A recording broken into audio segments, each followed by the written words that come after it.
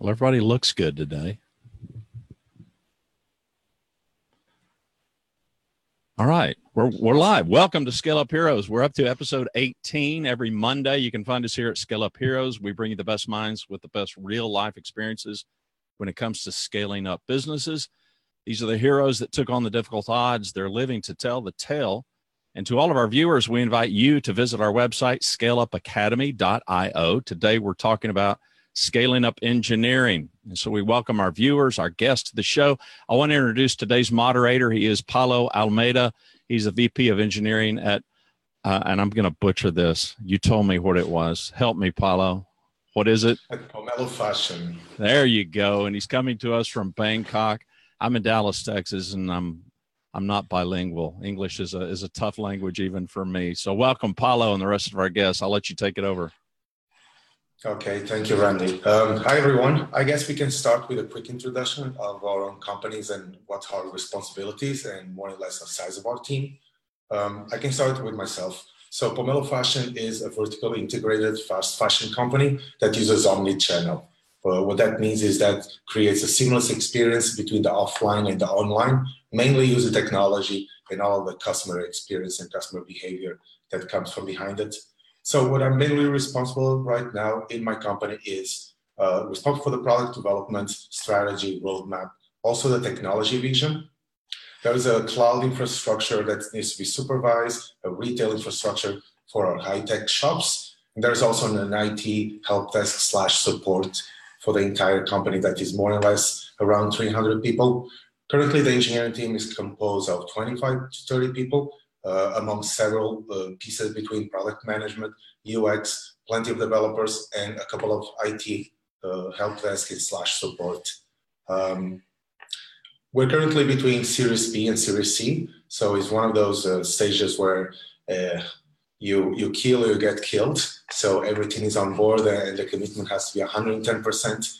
So leaving you a little bit on that note, I guess we can start with Paulo. Paulo, you want to share us? Hi. Yeah, sure. So I'm Paweł. I'm the CTO at Pusher. And what Pusher does is we provide real-time collaboration and communication APIs for web and mobile developers. For example, our core product is a PubSub message bus for web and mobile applications. Examples of our use cases include, for example, New York Times used us to power this kind of nice little emoji tracker of emotions during the presidential debate in US. We've got other customers like Financial Times using us for live stocks. We also have several other products that are nearing general availability. So Beams is our push notification service. ChatKit is our chat solution. They should soon be ready for general use for production workloads. What I do at the company is I'm responsible for identifying and promoting technologies that help us build better products and build them faster. That's pretty much what I've been doing recently. The company is around 70 people now, around 30 in the engineering team. We've got around 3 product teams, 3 small platform teams that are building the common foundations for the new products. We announced the Series A funding in April from Balderton Capital, so we're growing. We'll be hiring. We're launching a new office in San Francisco. So, yeah, things are accelerating, and we're trying to get some new products out.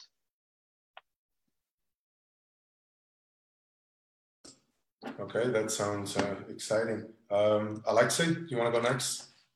Yeah, sure. Hi, guys. My name is Alexei, as Paulo said.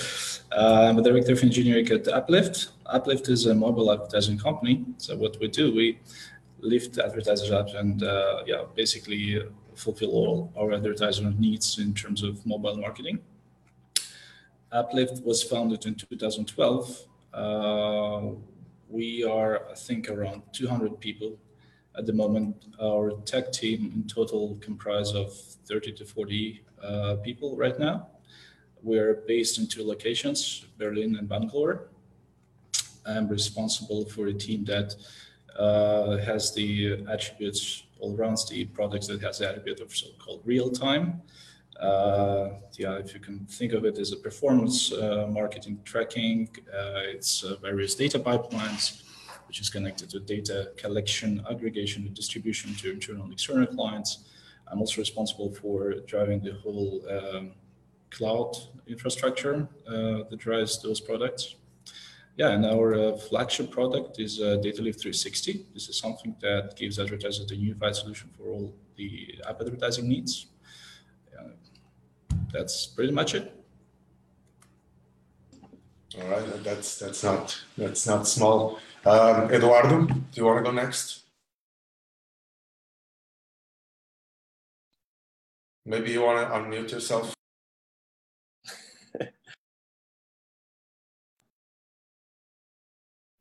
Now, yeah.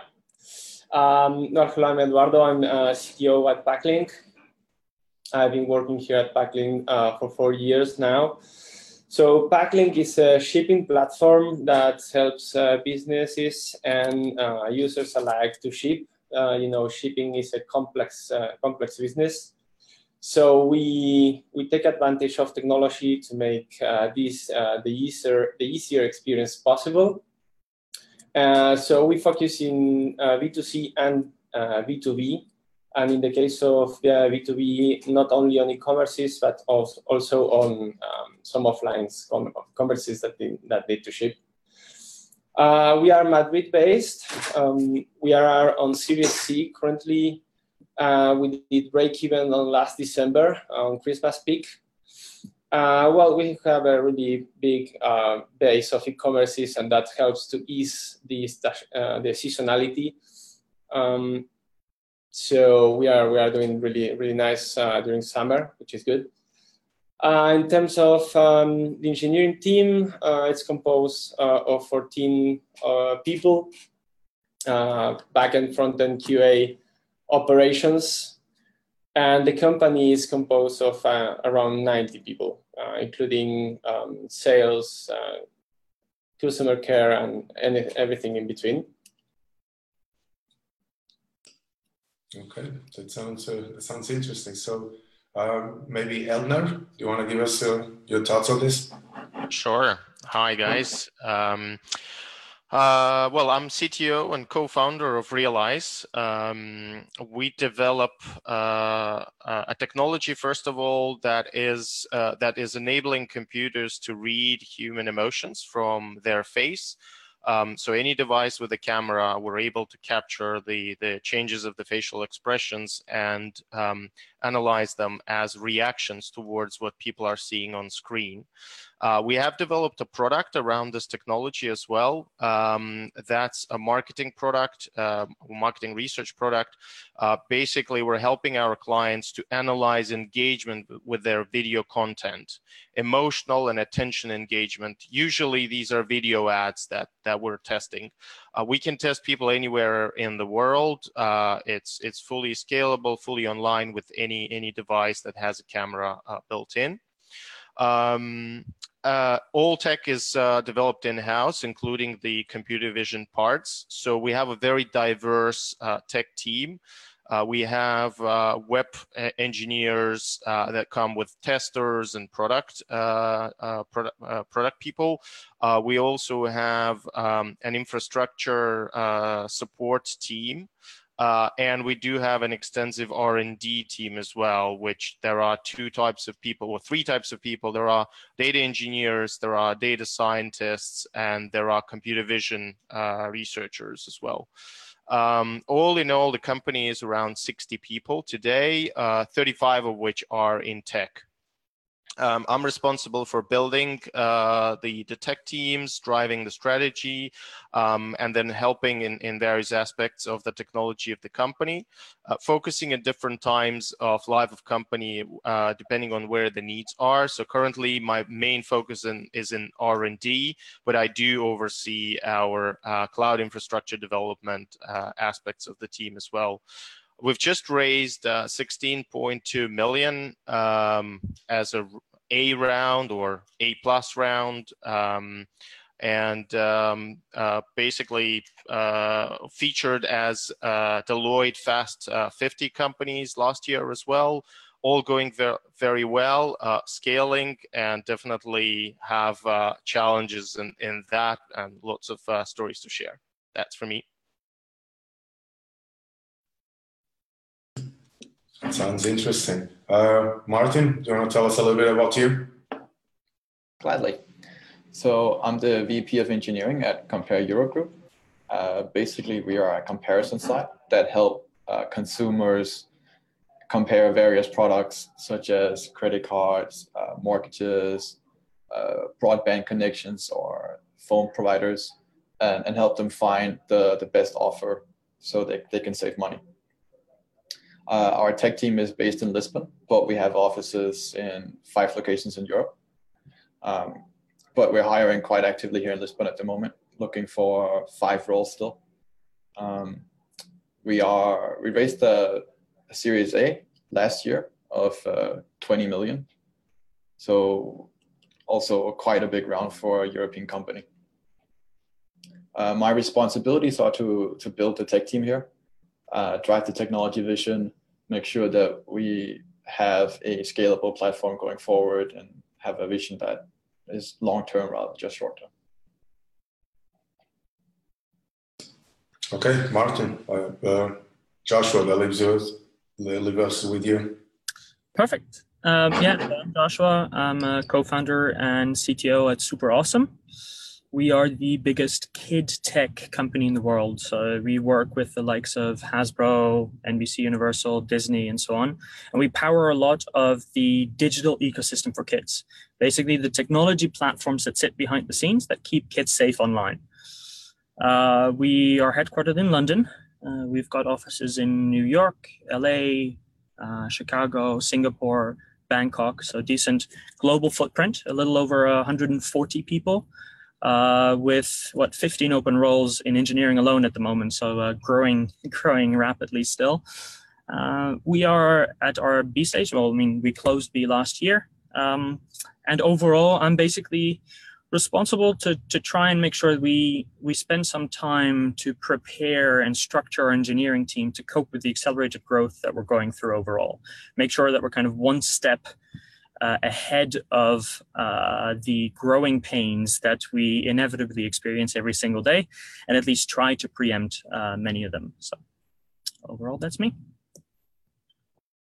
Okay, this I see a lot of companies with location bases in multiple cities. I guess that's a sign of expansion. So I guess it's a little bit of time to go to what we actually like to talk about it. So should we use microservices or should we go to a monolithic system? I can give you a little bit of my point of view, and then I'll let someone else start. So we're currently using like a system of 3 layers. So what we did, we divided between products, services, and microservices. Each one of those 3 layers have a different set of rules, being that the microservice always have the rule of not speaking with each other by interfaces and never touching each other databases, while the services are a little bit more unclear in what they do, because many times connecting and doing integrations with multiple systems outside of our ecosystem that we built can be quite tricky. So it's rarely ever possible to actually do something very simplistic that will only fit one thing. Has to be a little bit of a Swiss Army knife that connects to the outside world. I don't know who has a stronger opinion about that. Why don't we start with Joshua, since you were the last one? Why don't you give us your opinion on this one? Cool. I'll start then. For me, everything is about agility and speed of delivery, really. If there's anything that at least I think I've learned over the last 5 years, is that what you think you end up delivering is nowhere near what actually is the end product that you're going to be building. So the speed at which you can iterate over your product and the speed at which you can roll it out and get it in front of customers to get feedback as quickly as possible is very, very important.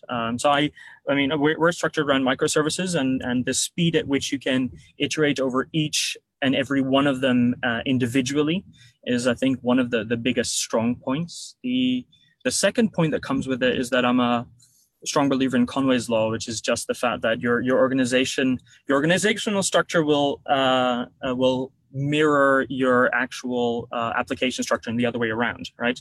So if you want to allow if you want to allow real ownership and you want to allow people to properly own the various products that they have, they need to be able to iterate very quickly, and they need to have very clearly delineated rules of responsibility. And again, microservices from that perspective allows you a lot more flexibility to figure out how you end up producing the various increments that you go through. So I'd say for those two reasons, or three reasons really, I would err towards the side of microservices. Okay, I think that kind of took the words out of our mouths a little bit. Eduardo, why don't you share us a little bit of your point of view on this one? Sure. So really liked Joshua's opinion. From my perspective, the monolithic system is easier to develop to find market fit. So probably at first, you would like to go to a monolith so you can deploy and put in front of your clients as quick as possible, a kind of an MVP. But then if you grow and you need to scale and you need to iterate quickly, then microservices probably are a good choice. Of course, it really depends on the experience of the team and all the accidental complexity that you will get with microservices. Here at Packlink, we use microservices since late 2015. We were really early adopters of the term. I think Shane Lewis and Martin Fowler coined it around 2014. So we went through all the hard lessons of microservices that we are now seeing at conferences and blog posts and everything. So yeah, from my side, it's if you are starting, if you need to find market fit, don't find accidental complexity. Go for the easiest thing. It's probably a monolith, a quick Rails app or whatever, and start having clients and generating some revenue. And later you can scale while decoupling your monolith and starting doing. There are lots of great ways of working with the monoliths while you migrate to microservices.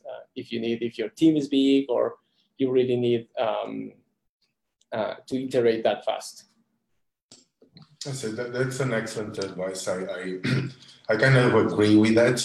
Unless you have a very strong team of 8 to 12 engineers from day one that you've trusted and you've worked before, and you know you can create that kind of complexity. Microservices is very hard to start. Alexei, do you want to give us? You guys feel free to join and intervene at any point. Alexei, do you want to give us your point of view on this? Yeah, sure. So I hear what Joshua and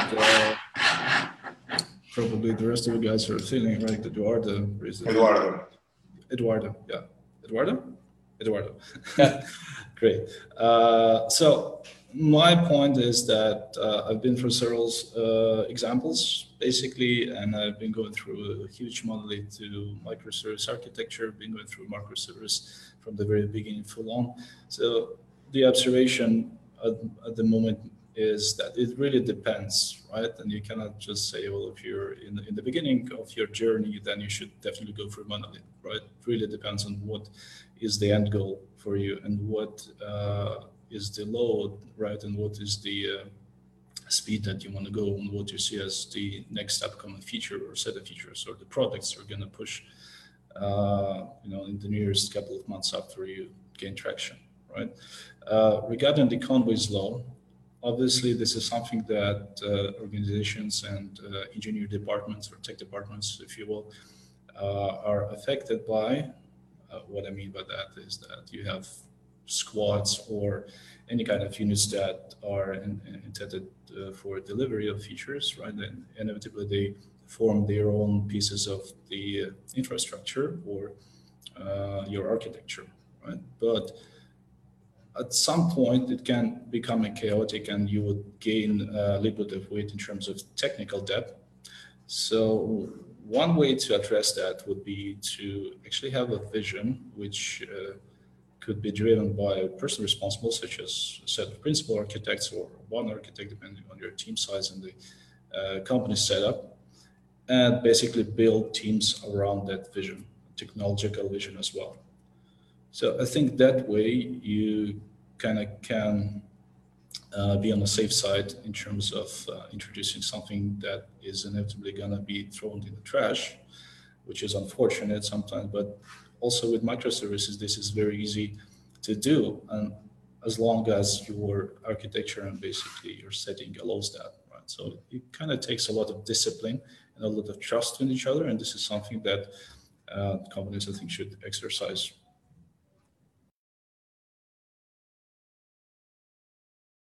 I mean, a lot to think about here. Elner, do you wanna give us your take on this? Sure. I do share the sentiment of the previous speakers. So basically, the path that we went through is that we started with a monolith, and we're now trying to migrate to microservices, but we're at the very, very beginning of that. And we have experience of all the troubles that the monolith creates. And I first of all, I do want to confirm that when, very often when you're starting with a small group of people, and you're starting with something that you don't know if it has a market fit. And that was our case. And so for us, monolith was definitely the best choice to go forward with. It allowed us to quickly iterate, and we've iterated a lot through all different features of the product, and the whole product itself. And we pivoted as well several times. So this is where monolith really helps, because everything is in one place, data is in one place. It's easy to try out new things very quickly. But as the monolith grows, your technical teams grow. You basically cannot have everyone in the team know everything about the monolith. So you have to kind of start splitting teams into their specializations. And when you split the organization into technical teams, the monolith doesn't split that well with it. And this is where the trouble starts, because teams start having a lot of interdependencies, and then when they want to make any changes, for example, to the database, then they have to coordinate with each other, and then suddenly, you being very agile and fast and quickly trying things, you become very slow and sluggish, and everyone has to agree with each other, and people are arguing why a certain change cannot be made because it will make other things blow up, and that creates a lot of delays as well. So in that sense, just a quick question, since I think that goes very much into also what part is the biggest challenging of transition from microservice from monolithic into microservice. And did you saw that point? Did you understood that the monolithic was going to grow? And was there a point where you said, if I don't change it now, I know that it's going to bite me in the ass in the next 3 months? And nevertheless, did you still let it bite in the ass? Yeah, I think we do still, and we still haven't made that extremely firm decision. I think important point to decide is when you are settled with your product, you see the scale up coming, and you know that, okay, you will need that organizational scale up as well, and you need to have an architecture that scales with it. And the other important decision point is with the monolith, you have the technical depth growing, and beyond a certain stage, it's better, once you pass a certain point, there's basically no way to do a migration from a monolith where you're taking it apart piece by piece, you almost have to build a second version of your product in parallel and make an investment into that. So I think it is a very fine balance that you have to find there, and it's not easy to do because the product is obviously pushing for new features as fast as possible, and migrating from monolith to microservices, depending on how late you are in that stage, is going to take a lot of resources. And then it becomes a challenge there to try to agree with everyone in the company how you're balancing that.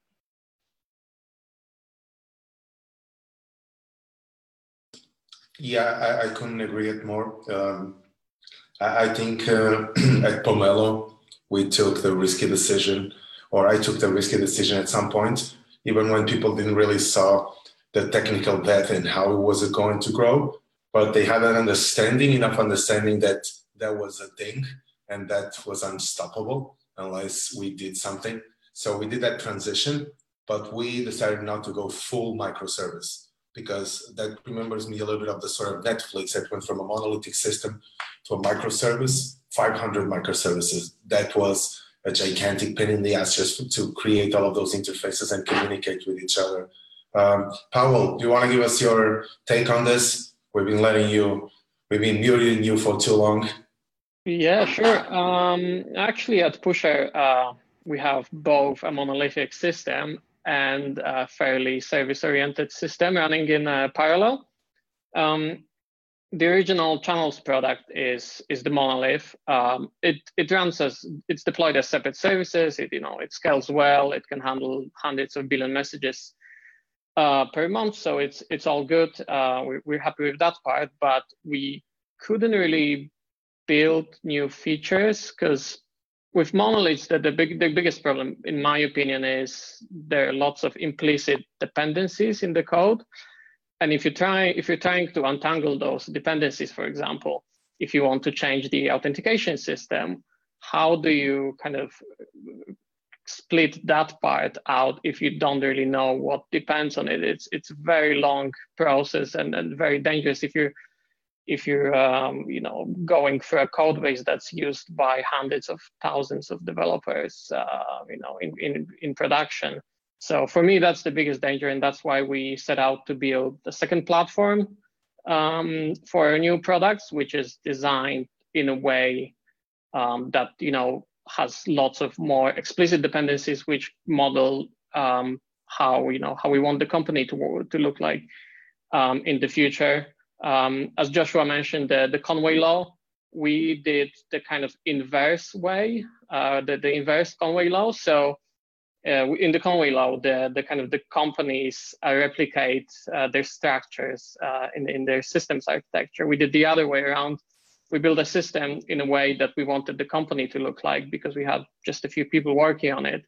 And since then, as the products were going, as we were adding more things onto the platform, we kind of started building teams around that structure, which has served us quite nicely. And we were able to reduce this kind of uncertainty of breaking out certain parts or modifying them, or giving even individual teams freedom to build little monoliths inside that platform if they cared more about iteration speed early. So yeah, that's pretty much my take on the problem. I see. Martin, do you want to give us your point of view? Sure. So first of all, I recognize a lot of what people have been talking about. We have been in a very interesting transition phase at the moment, where due to some organizational history, we started out having essentially 4 teams with separate governance of their piece of code. And all of those pieces had the implicit dependencies that were very hard to know about. So it was sort of like we had 4 services that together formed one monolith. And we faced the issue that when we started to deploy things, various pieces would break around the platform that would be seemingly unconnected, but for some reason depended on the piece of code that was changed. So right now we are kind of in the process of switching from the 4 separate services into a proper microservice architecture where we have proper encapsulation and proper interfaces that are well defined. And this has really brought with a lot of complications because we're taking an overly complex system and trying to make that less complex, which means we had a lot of configuration hell going on, and we've really tried to kind of run into all the roadblocks that come with microservices one after another. So it's been a frustrating experience, but on the flip side, we have seen that we now have more solid deploys, so that when we deploy something, we don't suddenly have the platform crashing. And what do you guys think? Is there a way, probably for some of you more experienced ones, is there actually a way to measure how many microservices is going to exist? We're always talking about a startup, so we're not talking a massive company that has product managements and analysts and project managers and assistants underneath it to create all of that documentation. We're talking about in the startup, what is a realistic system? So Martin, you were talking about that you had 4 services, correct? More or less seamlessly integrated that created a monolithic. So you have any idea where you're going to end in terms of microservices? No idea, really, no. We're sort of analyzing the platform, and then when we see something that we can logically split out, we try and take that piece of code and move it up. And we try not to do it. Sorry? So ad hoc. You're creating microservices ad hoc, but always following the very clear rule of encapsulating the databases and only communicating through interfaces. Yeah, exactly. And I wonder, is that like a thumb rule that needs to be absolutely followed? Because I found that they can be services that in the hands of very experienced people or very intelligent people, especially developers and senior developers, can actually be little Swiss Army knives. Because then that leads us to another thing. Microservice is beautiful, but then you have the product management, the entire sprint and the entire planification that comes from behind it. And how do you aggregate things into sprints? Is it by people, or is it by product? Is it by microservice? You're going to have 100 sprints. You're going to have one sprint with one architect. What do you guys think? Alexei, what's your take on this one? I'm trying to parse for myself what was the question exactly, but I'm going to try anyway. So basically, you're talking about how are we going to, what is the way of keeping sanity in the number of environments of the microservices and kind of keep it under a certain level of control so that we don't shoot ourselves in the foot in the end. Is that correct? Yeah, that's a great summary. That's okay. Not that I really knew about the question that I was going, but I was wondering about the complexity and where we're going to get into numbers. And that led me to think about the planification. Yeah. And how two things work together. Yeah. I think it very well will repeat what I said, but in my first reply, but I'm going to go a little bit more into details and share my experiences from the past and what we were doing here in Uplift right now. So in order to avoid that, you can apply certain either processes, or you can start measuring your project by different KPIs, such as code complexity on the unit tests and so on and so forth. But essentially, there should be a certain level of discipline, forced or not forced, in a way of having a trust between the teams or in the team. But it's very hard to do so in the very beginning. For example, if you start microservices full on, you're going to go through a long path of aligning on many different things that are the attributes, inevitable attributes of the modern distributed systems, such as the way you do logging, the way you send the messages, the way you trace requests throughout the system. All these apply certain structures or conventions. So what we did in Uplift before starting a new project recently, by the way, so we came up with a set of guidelines that we're going with, and we worked on this for quite a while, about couple of weeks, and it's all on GitHub. So it's a great setup for suggestion changes and having a discussion around that. And you can basically just trace the reasoning behind a particular statement, and understand what led to that.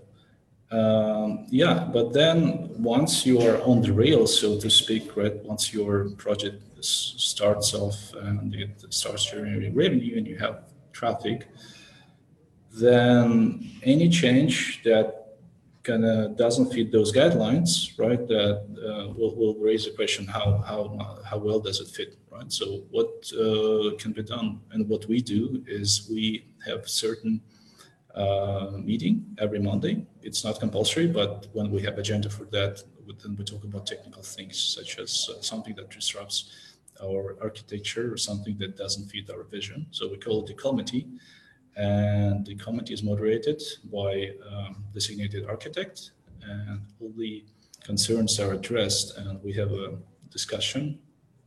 And when we make a decision during the committee, so we also take it already in, right? So we try to address any impediment that can be imposed by this change, and if it does fit in the next sprint, right, or in the next two days or 3 days, because we work on Kanban at the moment, then we just take it on. If it doesn't, then most probably we're gonna go in a way of starting a proof of concept, right? So basically a person who raises the concern, maybe we form a kind of meta team for the time being of proving this particular change. Interest is that putting some measurements in place and basically proving that it's viable change. So more or less it's a collaborative responsibility, right? But we have designated architect for helping us understand where we're going and why.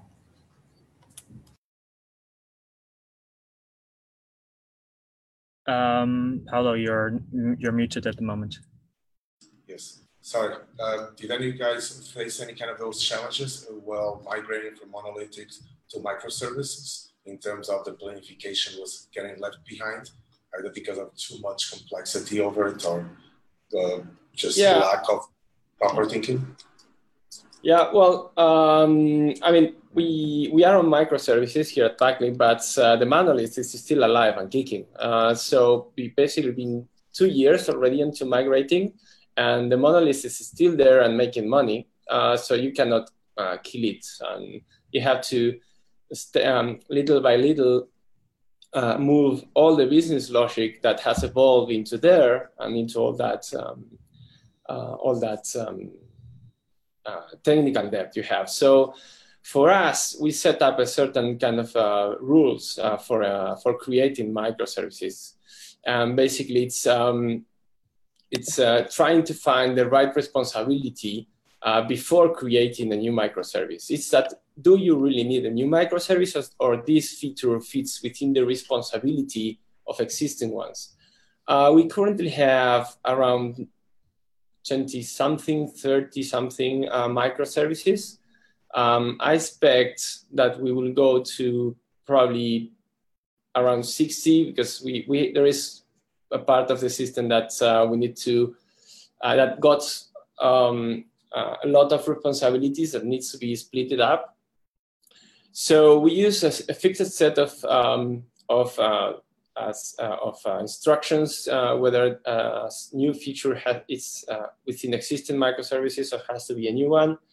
And we also use the architecture decision records technique to let you know these conversations that happen when you are taking a break or something. So everything is on GitHub also, so you can check, decisions taken by the team and informal conversations or formal ones.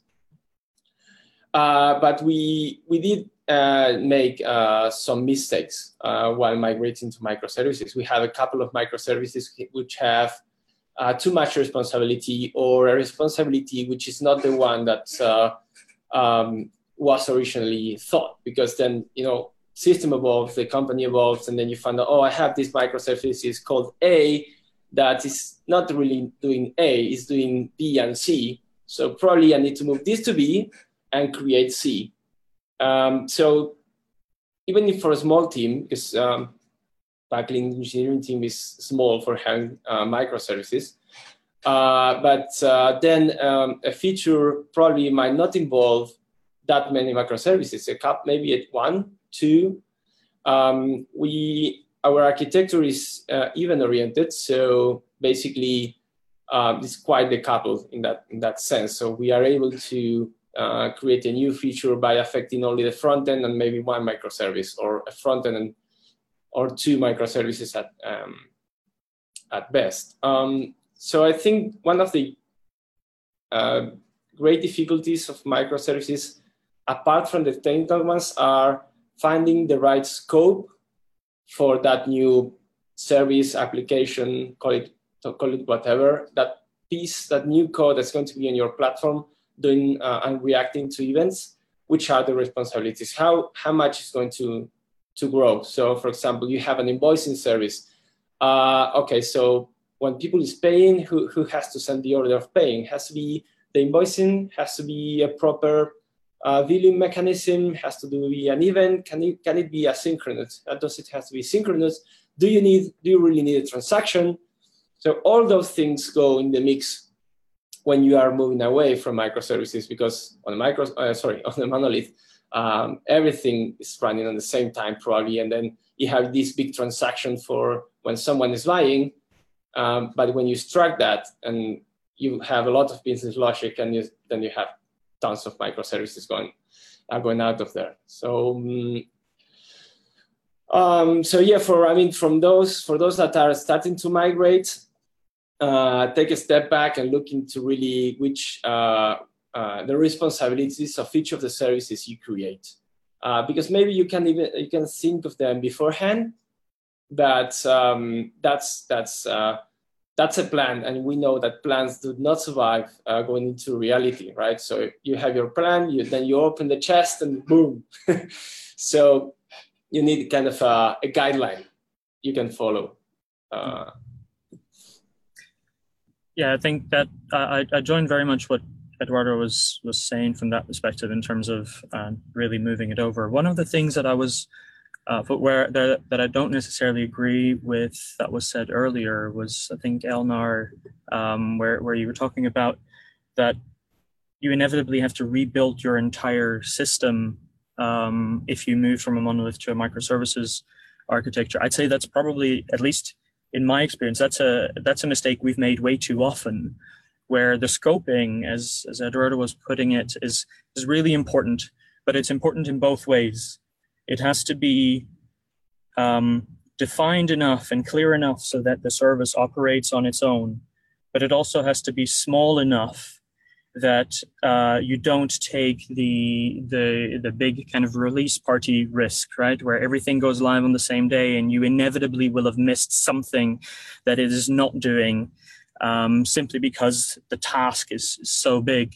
One of the patterns that we've followed a lot, kind of as we, even just as a microservices ends up growing and growing and growing, and then you decompose it into different microservices and so on, is basically first kind of building out an adapter, funneling back its own services, and then rewriting them one by one until you have a full microservice that operates on its own, and only then flipping the switch at that point in time to really let it handle it itself completely. But yeah, I would suggest that you can rewrite a monolith into microservices while staying up, whilst keeping your existing system, and then over time you will end up with a different architecture. Now, I completely agree that has a toll in terms of the timing that you take. So it is you're trading off the robustness of what you're building with the speed at which you're able to operate, I would say.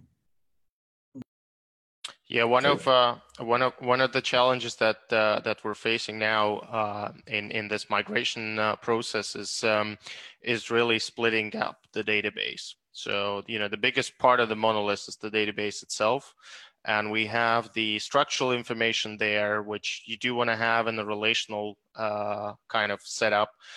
Then you have the operational part of the database where you're storing all the events, everything that's happening as your product is working. And then you have the analytics and the analytical part of it, where you need to analyze data, but you want to also experiment with it and so on. So a lot of it, you don't want to store in the same in the same structural setup. You want it denormalized. You want another engine to use it, and splitting that up is really a challenge, because you have to really basically almost run multiple databases in parallel and keep them updated continuously at the same time, while you're then migrating some of your services into this new database setup. And then once the migration is over, then you kind of flip the switch to enable it running fully over the other database, which becomes the primary one, and the other one becomes like a secondary backup that you keep running for a while, and then you gradually phase it out.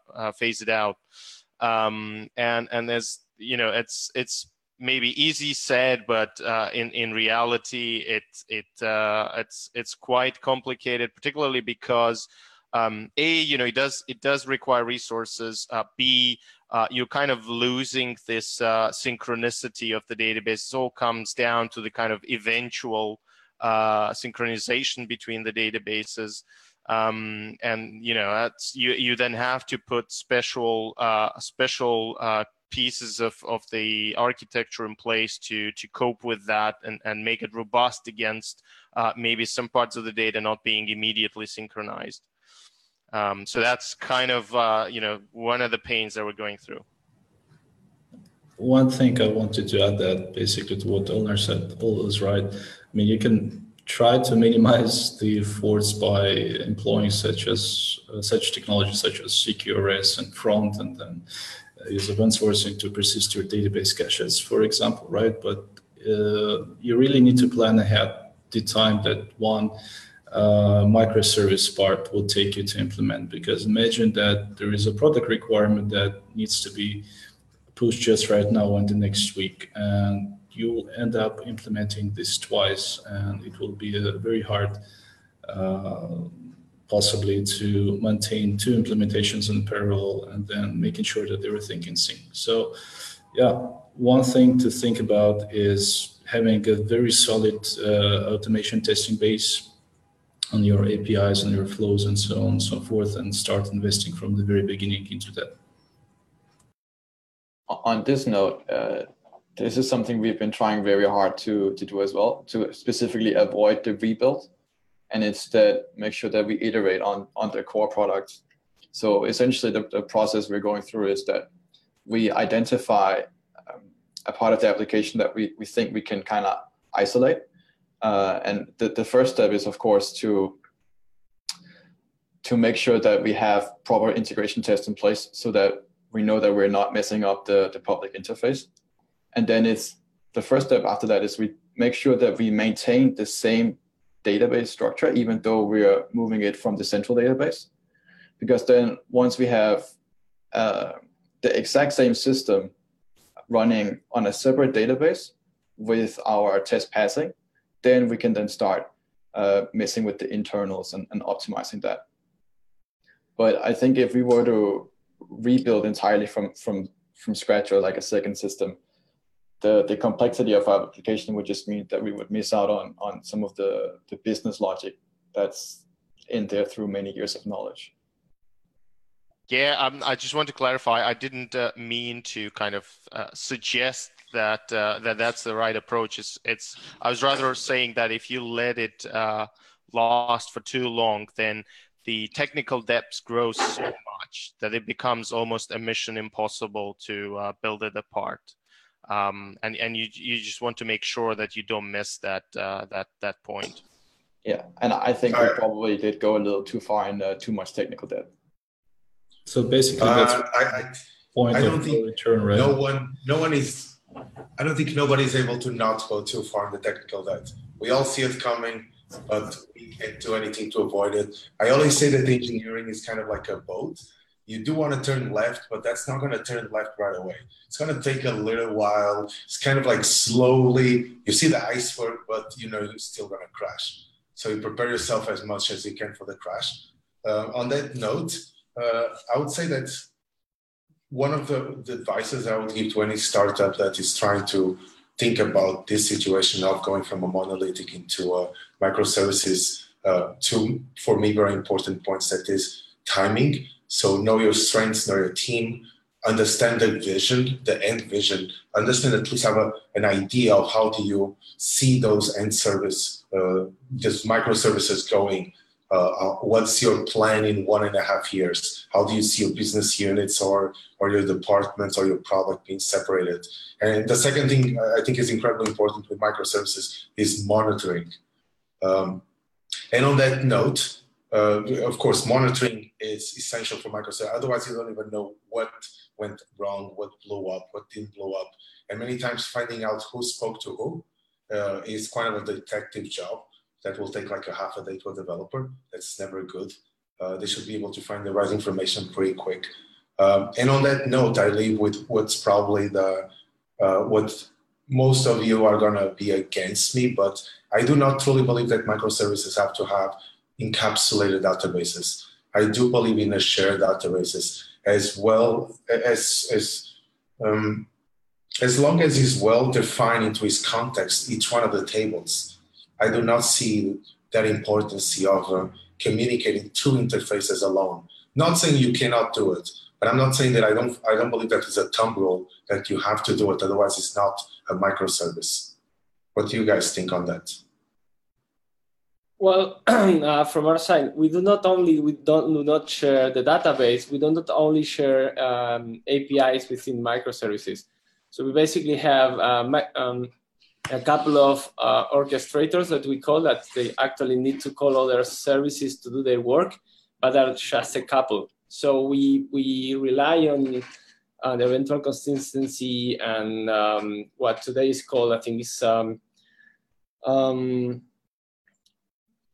forgot the name, sorry. So yeah, every microservice has a kind of a copy of the data, and they have the view they need of that data. So we have replicated the information several times, and we don't care about the eventual consistency because it's a couple of seconds, and then the information is going to be where it needs to be, and that gives you all that flexibility that you need. So you don't have this how was called, like heroic deploy, where everything has to be there, because then else is going to go wrong. So I think that one of the benefits of microservices is that the fact that by not sharing APIs or databases schemas, you don't have to coordinate with the other microservices using that schema. I think that's one of the benefits. So I don't really agree on sharing the database. For me, it's kind of an anti-pattern if you are doing microservices, because you lose almost all the benefits there. If you are using an SQL or even a MongoDB, because if you change a field and you remove it, then the other software is waiting for it. Then you have an issue. Yeah, I would that's actually very. Go ahead. I would agree overall, although there are always exceptions to the rules. I'd say kind of overall, the default should be, a microservice should be as self-dependent as possible without ever needing anything else now. And then there are some exceptions to the rule where you really don't want to be duplicating your data, but that's more the exception than the rule for me. Can I have a quick poll here? So I see that Eduardo is very much into which microservice has his own encapsulated database, and I understand his point, and he's making me think. I hope not too much. I guess Joshua is a little bit with me, like there is exceptions. How many? That's a different question. What about the rest of you guys? What do you guys think? Pavel. Yeah, sure. For us, there's not much we can share between the services when it comes to databases, mostly because the services are owned by separate teams. And you don't want to be put in a situation where, for example, service A gets spammed by some customer. They cause quite a lot of load on the database at 2 a.m. on Friday night. But they share the database with Team B, and the Team B has slightly tighter latency requirements. So Team A doesn't get woken up at night, but Team B does, and it's not their fault because their service is running okay. So in this case, we need a fairly strong separation between the databases.